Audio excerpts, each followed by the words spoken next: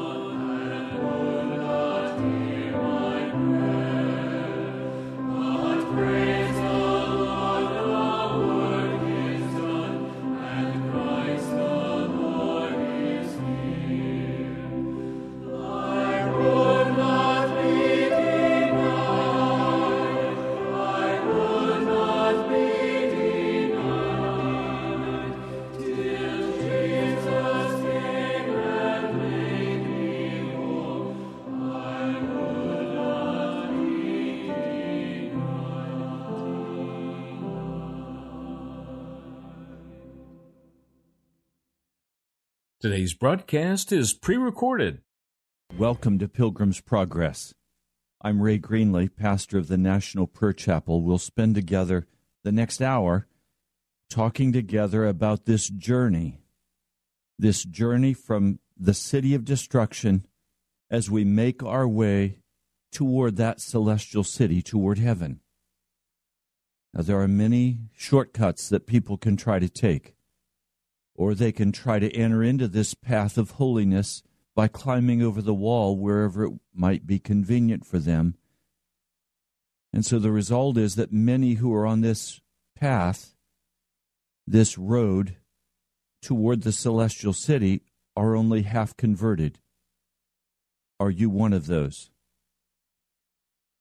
Is there a cry in your heart to be holy? To be pure, to be clean, to walk before God with absolute obedience, looking neither to your left nor to the right, not being caught in the wilderness, not wanting to take any shortcuts, but wanting to walk straight toward Jesus. This scripture that I'm going to share with you today is found in the book of 1 Peter. Let me begin. To God's elect, strangers in the world. And I have to stop. This is being written to men and women, boys and girls, who consider themselves strangers in the world. Are you a stranger in this world? I am. I'm an alien and I'm a stranger. I don't belong here. This is not my home. I'm on a pilgrim's journey. My life depends on the success of this pilgrimage. I am still on probation, as are all the travelers on this road. None of us walk this road saying, I'm saved, I have it in the bag, I'm going to heaven. Oh, we know where our destination is, and with every ounce of energy, we press forward toward that mark. But any of us could be tripped up by the giant discouragement. Any of us could be turned aside to a more pleasant path. We walk with fear and trembling on this journey. Many will not make it. Many of you who are now on this road with me will not make it. When I hear of one who has fallen, it breaks my heart. It's not an easy path. but it is a joyous path. It's a path that will test the very metal of your soul. It's a path that will cause you to be tried in the fire to see if you come forth like gold, or if you're simply dross, to be cast away. I want you to look at this with me. Verse 6, in this you greatly rejoice, though now for a little while you may have had to suffer griefs in all kinds of trials. These have come so that your faith, of greater worth than gold which perishes, even though refined by fire, may be proved genuine, and may result in praise, glory, and honor when Jesus Christ is revealed. Though you have not seen him, you love him. And even though you do not see him now, you believe in him. You are filled with an inexpressible and glorious joy, for you are receiving the goal of your salvation, of your faith, the salvation of your soul.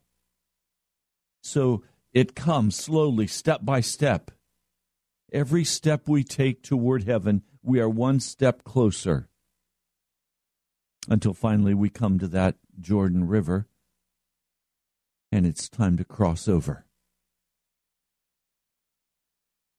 And so, speaking now to aliens and strangers, Peter addresses us in a very specific manner. Verse 13. Therefore, prepare your minds for action. Be self-controlled. Set your hope fully on the grace to be given you when Jesus Christ is revealed. As obedient children, do not conform to the evil desire you had when you lived in ignorance. But just as he who called you is holy, so be holy in all you do. For it is written, be holy because I am holy. Another word for holy is pure, a pure heart. Verse 17, since you call on a Father who judges each man's work impartially, live your lives as strangers here in reverent fear. For you know that it is not with perishable things such as silver or gold that you were redeemed from the empty way of life handed down to you from your forefathers, but with the precious blood of Christ, a lamb without blemish or defect. He was chosen before the creation of the world, but he was revealed in these last times for your sake. Through him you believe in God, who raised him from the dead and glorified him, and so your faith and your hope are in God. Now that you have purified yourselves by obeying the truth, so that you have sincere love for your brothers, love one another deeply from the heart. For you have been born again, not of perishable seed, but of imperishable, through the living and enduring Word of God. For all men are like grass, and all their glory is like the flowers of the field. The grass withers and the flowers fall, but the word of the Lord stands forever. This is the word that was preached to you. This is what I come and preach to you every day. I want to highlight two parts, and then I have a story I want to share with you. In chapter 1, verse 2, it says, who have been chosen according to the foreknowledge of God the Father, through the sanctifying work of the Spirit, for obedience to Jesus Christ and sprinkling by his blood. You cannot say that you are chosen by God until you have been sanctified by the Holy Spirit. It's easy to decide, okay, I'm going to fix myself up. I'm going to have a New Year's resolution. In fact, I'm going to have a bunch of them. And I'm going to change and no longer walk in lust. I'm going to serve Jesus. I'm going to do this, and I'm going to do this, and I'm going to do this. I'm going to share the gospel with people, and I'm going to go here, and I'm going to go there. And then in the end, you say, okay, now I'm all fixed up. I don't know of any sin that's in my heart or in my life. I'm all fixed up now. No, you're really not. You're really not. To be fixed up properly means that the Holy Spirit has come, He's broken your heart, and He's done a work in your spirit. We cannot fix ourselves up and hope to go to heaven. Oh, we can be very religious men and women. We can go to church. We can give our tithes and our offerings. We can choose to say no to sin. But we're not fixed up. I've noticed that people who kind of fix themselves up and feel like, okay, now I'm sanctified, soon dive right back into their sin. And then they're hopeless and helpless because they weren't able to get the job done. I have a dear brother right now like this. He works for a government agency. He's very responsible. He came to the National Prayer Chapel some time back. He worked hard on fixing himself up. He prayed. He worked hard on getting rid of the tobacco and the cigarettes, worked hard on living a clean life. Thought he was doing well. Was responsible in the church, brought his tithes and offerings, volunteered for different things. But there was something wrong. Deep down in his heart, he was still the same man he'd always been. He just fixed himself up. But he was not yet pure of heart. And so when sin would rise up and he would have opportunity where he would not be embarrassed and where he thought no one would know, he dove right back into his sin. And then he felt desperately guilty, accused himself, castigated himself, condemned himself. And I would say to him, my dear brother, all of this self-condemnation is simply your way of punishing yourself so that you can maintain the control of your life.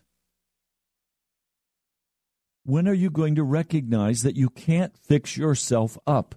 This is a work that only the Holy Spirit can do in a man or a woman. If the Holy Spirit does not do the work, it's not done. There has to be a total breaking by the Holy Spirit of a man to give him a new spirit in his heart, not one of self-righteousness, not one of defensiveness, not one of saying, look, I've got everything fixed up now. Am I okay? Pastor, am I okay? No, you're not. Because you're still proud in your spirit. And you'll soon be right back in your sin if there's not a dramatic breaking in your heart. A humbling. That's what this purity is about. A humble, broken spirit. Not a self-sufficient, look, I've got it all fixed up now. I mean, this dear brother left the church, has not returned, because he's unwilling to face the reality of his brokenness. He still thinks he has to fix himself up. And so he lives with his wife and his family, and he goes his way, floats deeper and deeper down, sinks down into his sin, until now it looks like he cannot even be redeemed. Now, I won't let go. I keep standing by faith for this dear brother's redemption. But God has to do this work. We come to him, but he has to do the inner breaking and the inner cleansing. We can go through the inventory and we can look at the sins, but we have to bring them to Jesus, and until he breaks their power, we're not free. Now, we're not going to continue walking in the sin. We're going to fight against it. We're going to stand by faith. But until Jesus comes and by the power of the Spirit humbles our hearts, we're not going to be free. What I'm sharing with you is old-fashioned holiness, old-fashioned purity of heart. And one of my favorite stories in this book by C.G. Bevington. He wrote many years ago in the early 20s a story that I want to share with you today.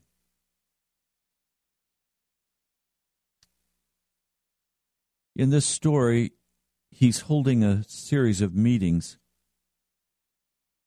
And one of the elders, in fact, the lead elder, is also preaching. And after one of the services, this elder comes to him and says, "Look, we have a situation in our church that I don't understand. In fact, none of us understand. And we need someone who will pray through, who will not get off the trail, but will settle this once and for all." So he picks it up. This man said, "I would like to get your interest in a puzzling case that has baffled all of our efforts in trailing the matter out. There's a family, a most precious family. They're highly cultured and very refined. They're studious, they're careful, they're prayerful, and they're quite well off. Yet they're the most humble people I've ever met. They have one child, a 17-year-old daughter, of beautiful character who is loved by all. A year ago, she became pregnant and gave birth to a baby girl, but she is still unmarried. This has been a terrible blow on the family, nearly crushing their lives out. They've not been to the church for 16 months. They will not be persuaded to come, as the calamity seems to be more than they can face." Now, part of why I want to share this story with you is to point out the difference in our modern culture where sin is very acceptable. Speaking prophetically, a great sewer of violence is opening into America, of wickedness. And as one dear brother who was given this message said to me this morning as we spoke before the broadcast, "If you touch this vile poison, it will kill you." And he said, we're going to see the door of hell opened, and violence will increasingly spew out over America. I see that sewer opening right here in Washington, D.C., a place that I have spent my entire professional life serving, crying out to God, pleading with God now for over 40 years, pleading with God for revival in Washington, D.C. I was a country boy. When I finished high school, I made a decision by the power of the Spirit to come to Washington, D.C. I did so because I had a school trip my senior year to a college in Washington, D.C.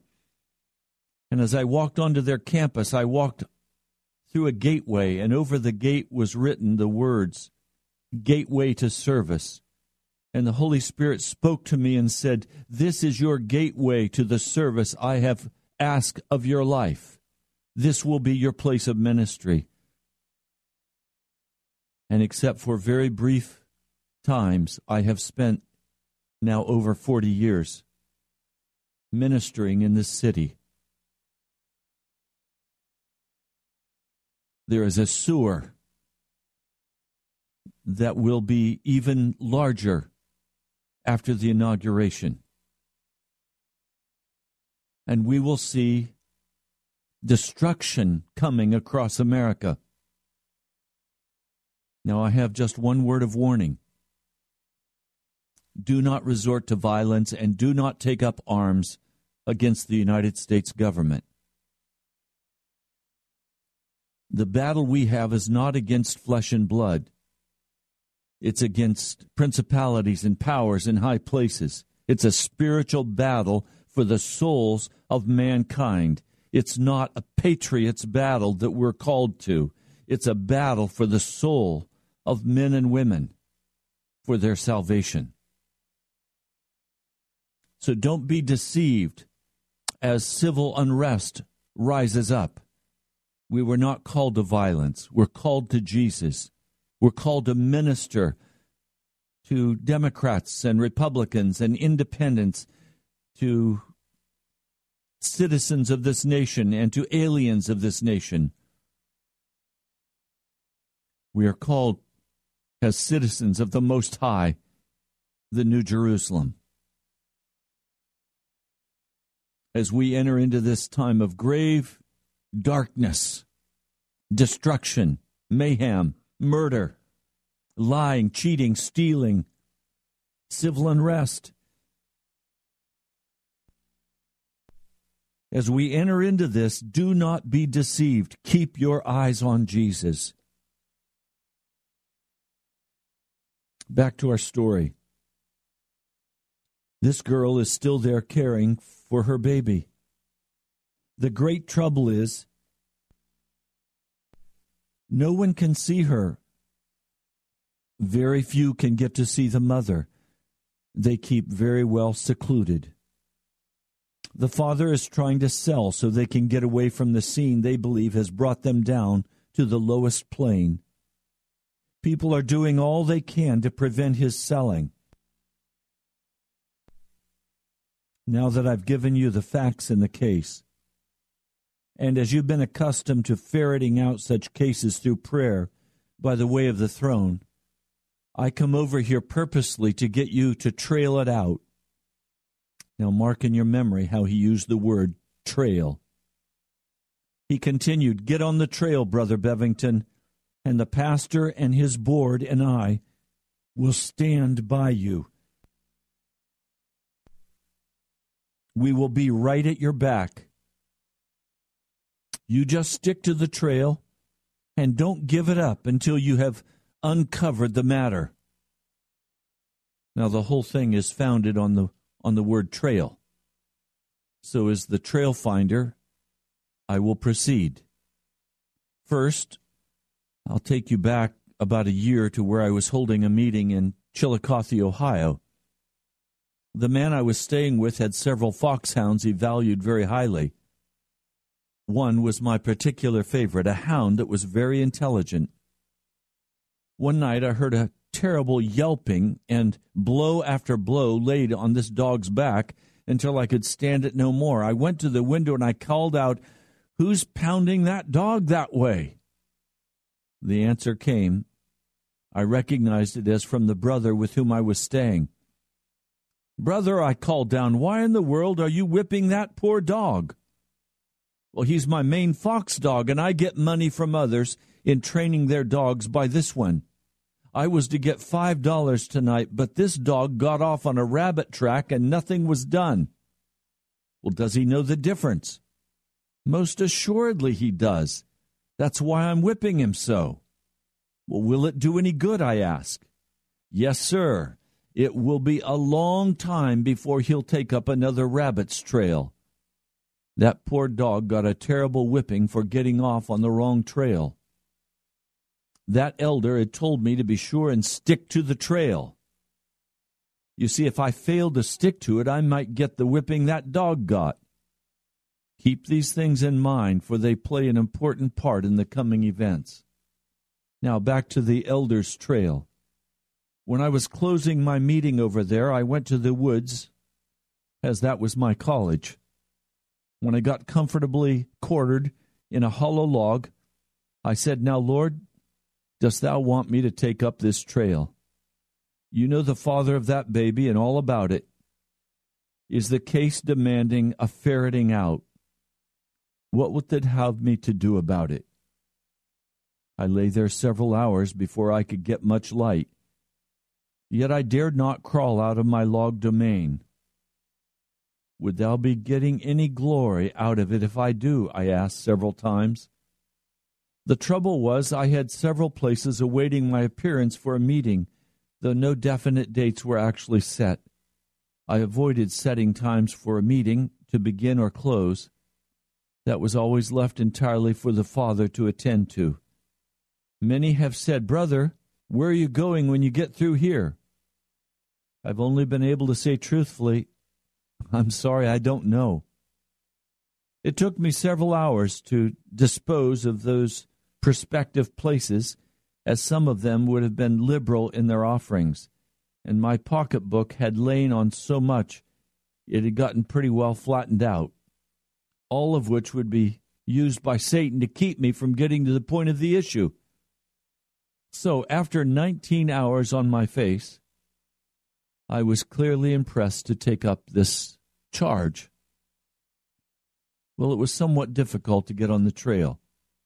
To get started right and know that I was right took me 54 hours of getting still and small enough that God could speak to me.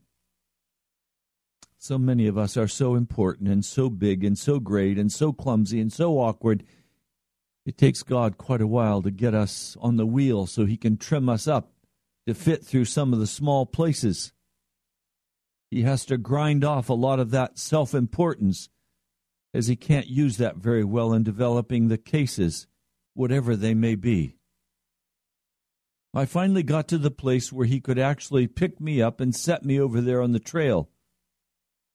I felt disappointed with His placement, for I could neither discover any track, or smell the presence of one. But having received many thrashings for setting out on my own, I just got down until I found the scent and started making good headway. Going back to what the preacher and the official board had said, be sure and stick to the trail, I will now draw on my imagination. This is a right I have always reserved for demonstrating things. In this instance, it will help you in getting the case clearly set up in your mind. I had to assume these four men had meant what they said, that they were on hand to do all that they could. They had said, "We will be at your back." So here I am on the trail, and now you imagine they're following me right behind me. The trail goes through some pretty dark places where it's somewhat difficult to trace it out. So the men occasionally call out, "Bevington, are you still on the trail?" And in my imagination, I answer back, "Yes, I'm still on the trail, making headway, though, but it's slow. We'll stick to it. We're at your back. We want this thing ferreted out."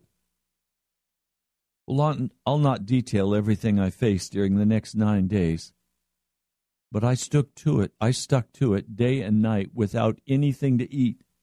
I only had 2 drinks of water during that period.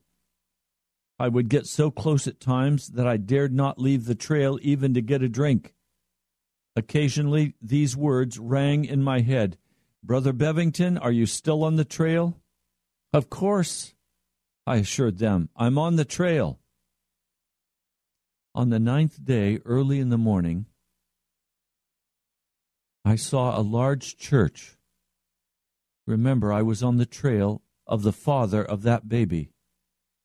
There was a large church with a deep porch in front and steps going up onto the porch from each end, one for the ladies and the other for the gentlemen.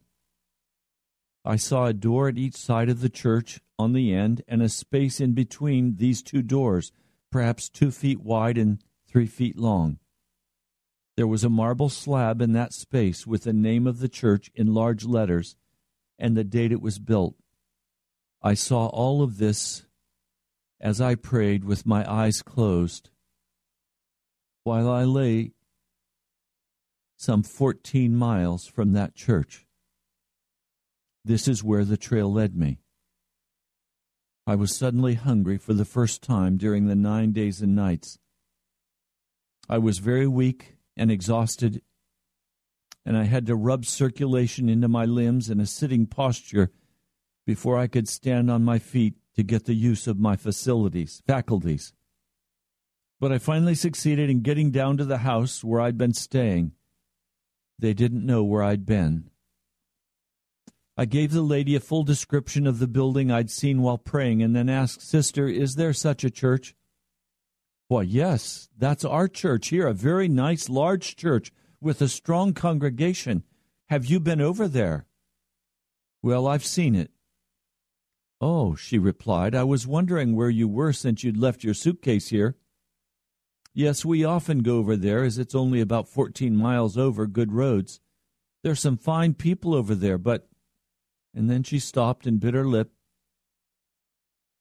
changed the conversation. I knew what was on her mind. And she wanted to ask when I'd been there. So I answered, "I just came from there." That puzzled her, as it was very early in the morning, and I told her what the elder and the official board said, and that I'd trailed the thing to that church. I saw at once that this word was a blow to her idea of me. If she'd ever had any spark of confidence in me, it was all knocked out then and there. What I'd told her was the height of folly. Now I want to go back to that hollow log where I saw, in addition to the church, a path from the back of the church going down a slope to a fence. And beyond the fence was a grove with a large spring in the midst of it. I told her what else I'd seen while I was in the log, and she replied, "Yes," she said, "that's all there." Remember, I'd never been nearer than 14 miles to that church. Then I told her of that wonderful sermon the elder preached against the saloon and how it ought to be exposed, and all of its degeneracy started in the saloon. She looked at me sternly. "Brother Bevington, do you really believe that all this disgrace was wrought through the church? No one has ever been able to glean any information relative to where or by whom it was done." "Yes, ma'am. It was through a box social. The Lord has shown me." "Oh, I can't believe it." "Well, I can't help that," I said truthfully. "What is to be done about it?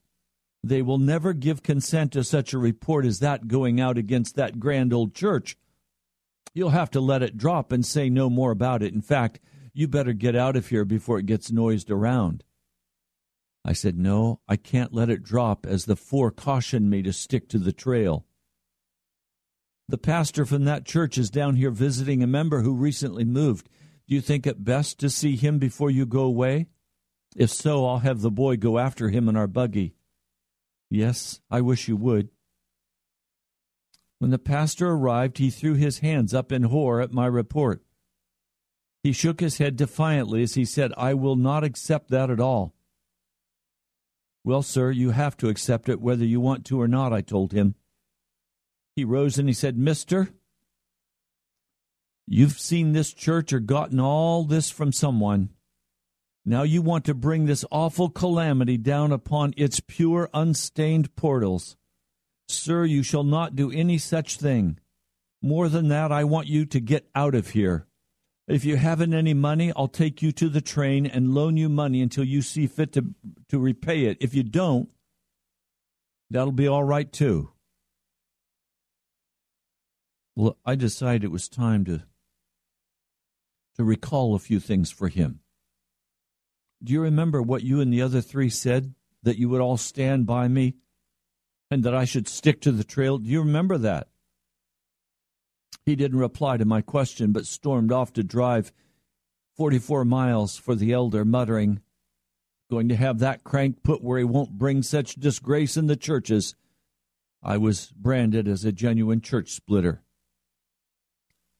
The next day they all came, the pastor, the elder, the official board. Except for the elder, they were all denouncing me.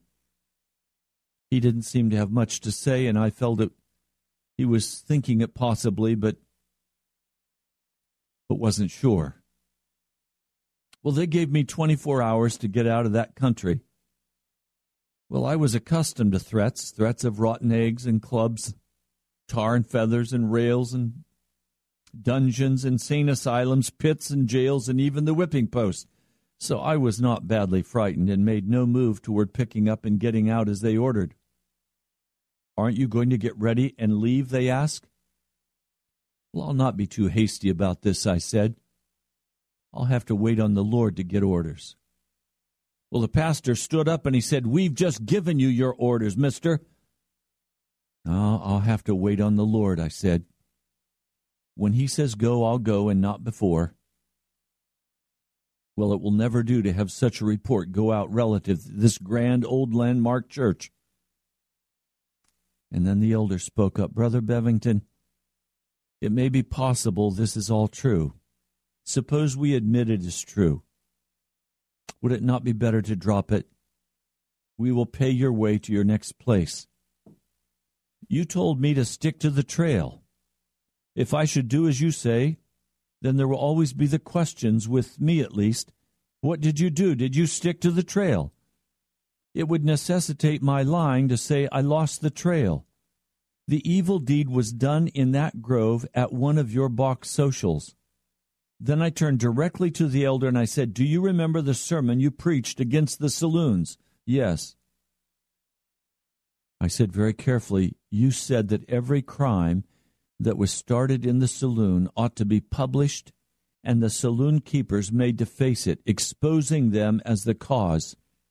Now, when a young girl loses her virtue in and through a church, is the crime or disgrace lessened any because it was done through the church?" He admitted the crime stood as horrible in one case as in the other, but insisted it must not be exposed here. "Oh, consistency, thou art a jewel," I quoted. Then I said firmly, "I cannot keep still on this matter. It is now reported that I lay up in the woods 9 days relative to this. Well, you can't prove it is. She will not allow anyone to see her." At that I left them, and I walked to the woods, and I got into my previous quarters to talk to my master. "Lord, you've permitted me to go this far. Here I am to get permission to see that girl and get the whole truth from her." I realized that was quite a proposition, for she had not allowed anyone to see her. It took me 6 days to get the buzzards off and then to get them entirely out of the way so I could get still. Troublesome buzzards were not only confined to the prophetic days, but seemed to be quite numerous these days as well, swooping down upon us to devour the offerings of revelations. After fighting those long hours and keeping all hell off, I got still, and I saw myself approaching a house from the back, going down a hill, crossing a creek, and going up a bank to a garden fence. I climbed over the fence and went through the garden gate up to the back porch. I knocked at the door, and when it opened, there was the mother of the babe. She invited me inside. This was all seen as I lay on my face in the woods praying. I got up and I ran right into the path that led through all that I just described. I came to the brow of the hill. I saw the house, the path to the creek, and the garden.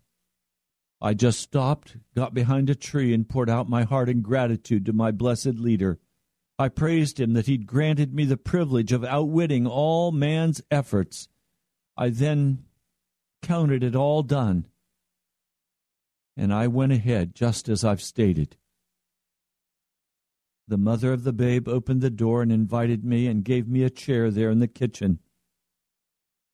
As I was a stranger, she was embarrassed and called her mother. The mother came in and was very surprised to see me there with her daughter, but she gave me a hearty handshake. Then they broke out into tears and wept perhaps 30 minutes. Nothing but deep sobs could be heard.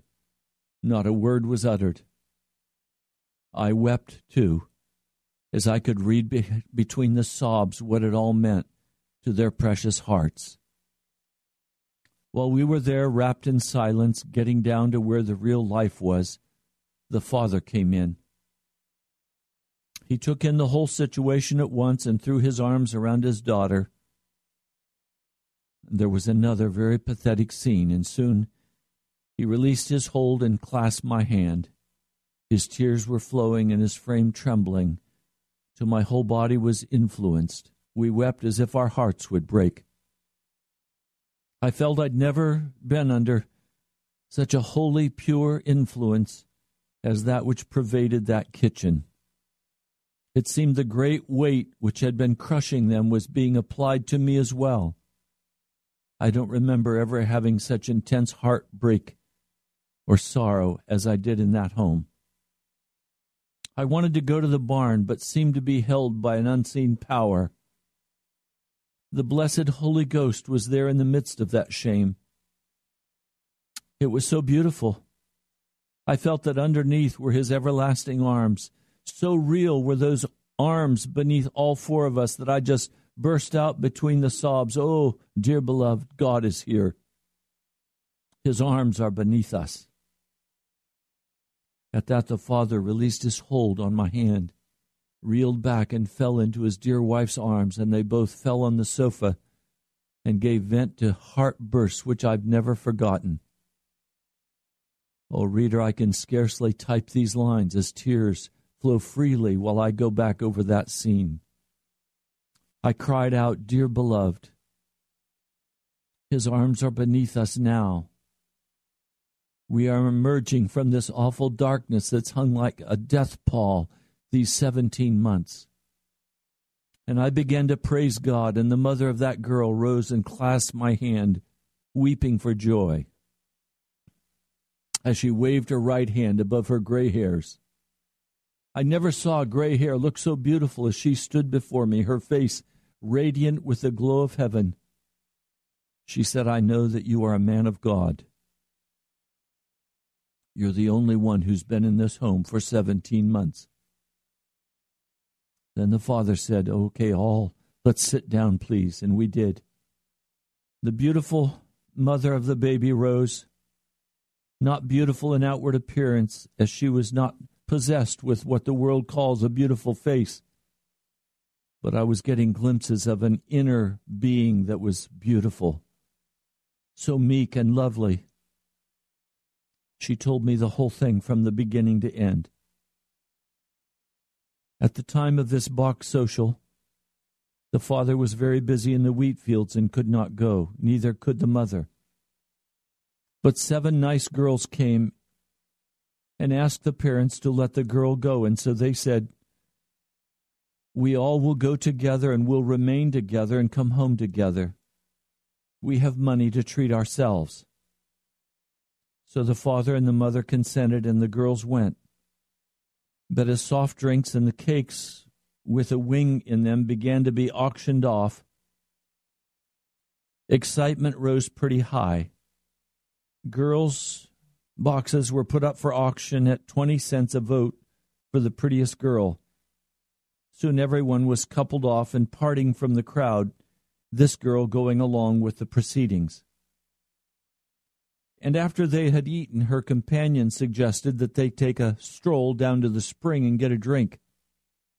She did not like that very well, but finally consented, as he said they would return in a few minutes. When they came to the spring, the young man said there hadn't been any school here for some time, and the water might not just be right. He said, I pass here daily, and I like to get a drink, but the doctor told me that I should use a water purifier. He gave me a powder to purify the water. I'll just put it in now.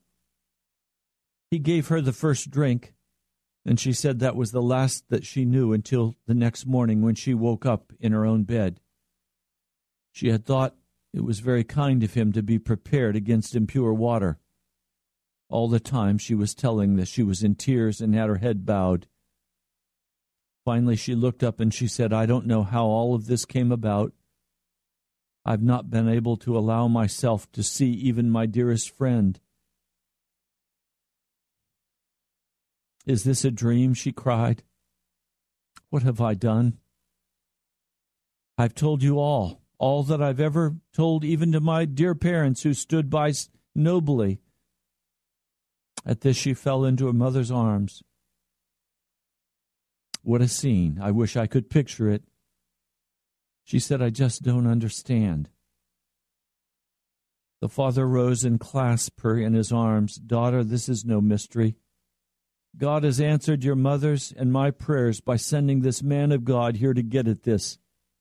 Then they asked me how it was that I'd come, and I related all that I'd been told and how I'd been in the woods for 9 days and then again for more than 70 hours. I told them how I'd seen the path and followed it to the kitchen.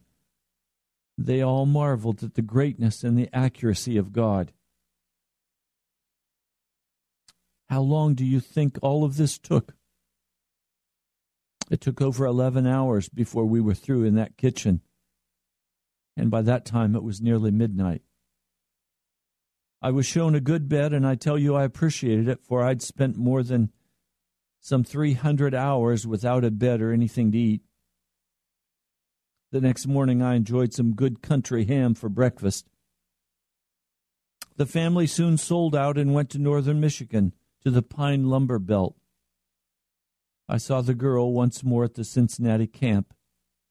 She still had her experience with Jesus. Ever since that time, I have fought Bach socials. I've suffered many times for such stands, but have lived through it all. I'm as bold against them now as ever. One time I had to walk more than 60 miles carrying a heavy suitcase because of the stand I took against Bach socials.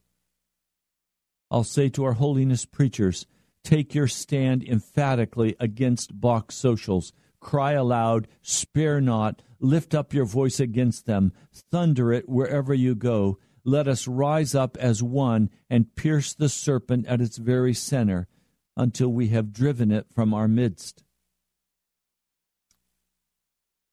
I read that story and my heart was touched because of the purity of this family and the heartbreak that this date rape had brought about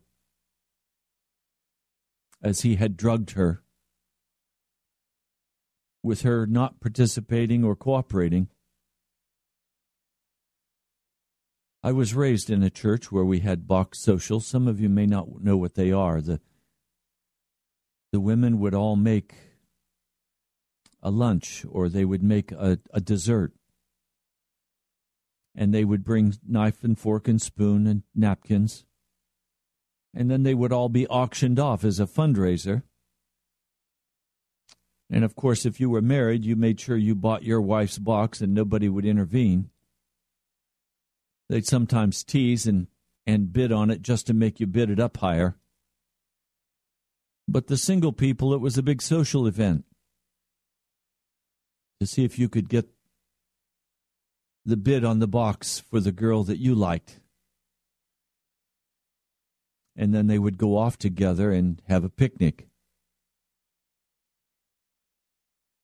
It seems innocent enough, but it's not. There are many things that go on in the church today that appear to be perhaps innocent, but they're not. We've become very loose. Many babies today are being raised by a single mom because they were taken advantage of by some man. I know of many such single women.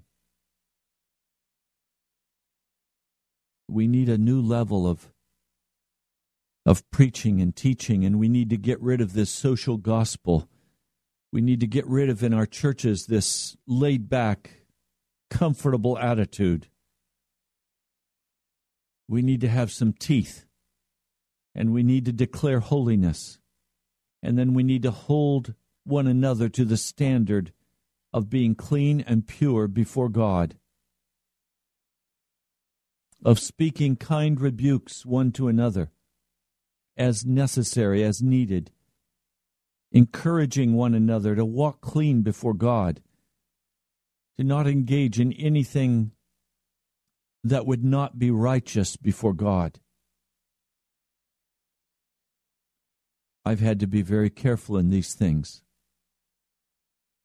not allowing myself to ride by myself with a woman in the car that is not family. I make certain when I do counseling that my door is open where others can see in. And normal conditions being true, I only do counseling with a woman if there is another person present. Today we need to raise the standard of guarding the purity of our hearts. As we look at this year coming up,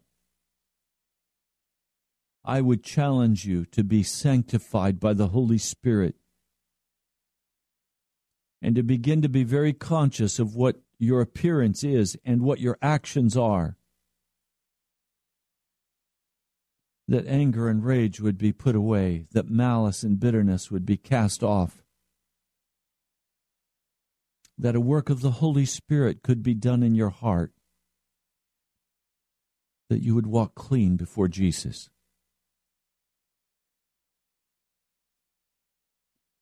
None of us will get to heaven by chance, but many will get to hell by chance. It takes a very deliberate decision, a very deliberate opening of our heart for the work of the Holy Spirit, a very deliberate course of action that will move us down the path toward that celestial city. I welcome you to come and visit at the National Prayer Chapel. This is the whole heart and cry of the National Prayer Chapel. To be holy before God, to serve Jesus Christ. That's what our heart cry is. I'm Ray Greenlee, pastor of the National Prayer Chapel. I'd like to give our post office box address. I'd love to hear from you. I'm very grateful for the letters that I've received, and I'll be responding to all of them. Post Office Box 2346, Woodbridge, Virginia, 22195. That address again for the National Prayer Chapel, Post Office Box 2346, Woodbridge, Virginia, 22195. God bless you today. Walk pure before God. I'll talk to you soon. Now unto him who is able to keep you from falling and to present you